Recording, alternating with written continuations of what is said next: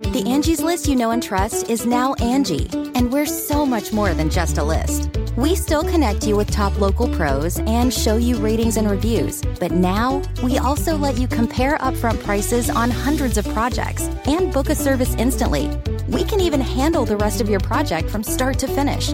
So remember, Angie's List is now Angie, and we're here to get your job done right. Get started at Angie.com. That's ANGI, or download the app today. This is Merriam-Webster's Word of the Day podcast for Thursday, August 16th.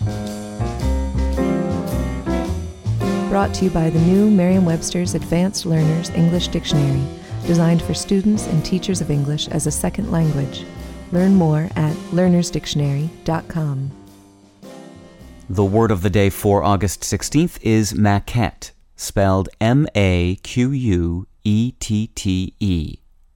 Maquette is a noun that means a usually small preliminary model, as of a sculpture or a building. Here's the word used from an article by Jeremy D. Bonfiglio in the Herald-Palladium of St. Joseph, Michigan.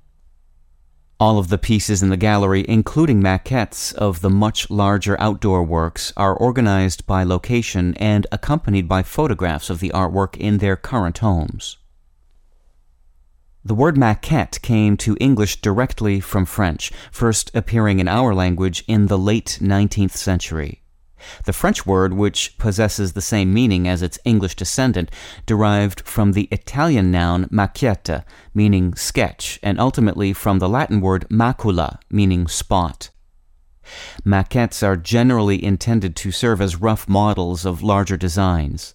Architects make maquettes of their buildings, and sculptors often create maquettes in wax or clay to help them realize the final sculpture.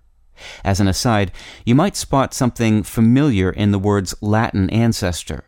The term macula in English refers to a spot, such as one on the eye, that is different from surrounding tissue. This is where we get the term macular degeneration. With your word of the day, I'm Peter Sokolowski.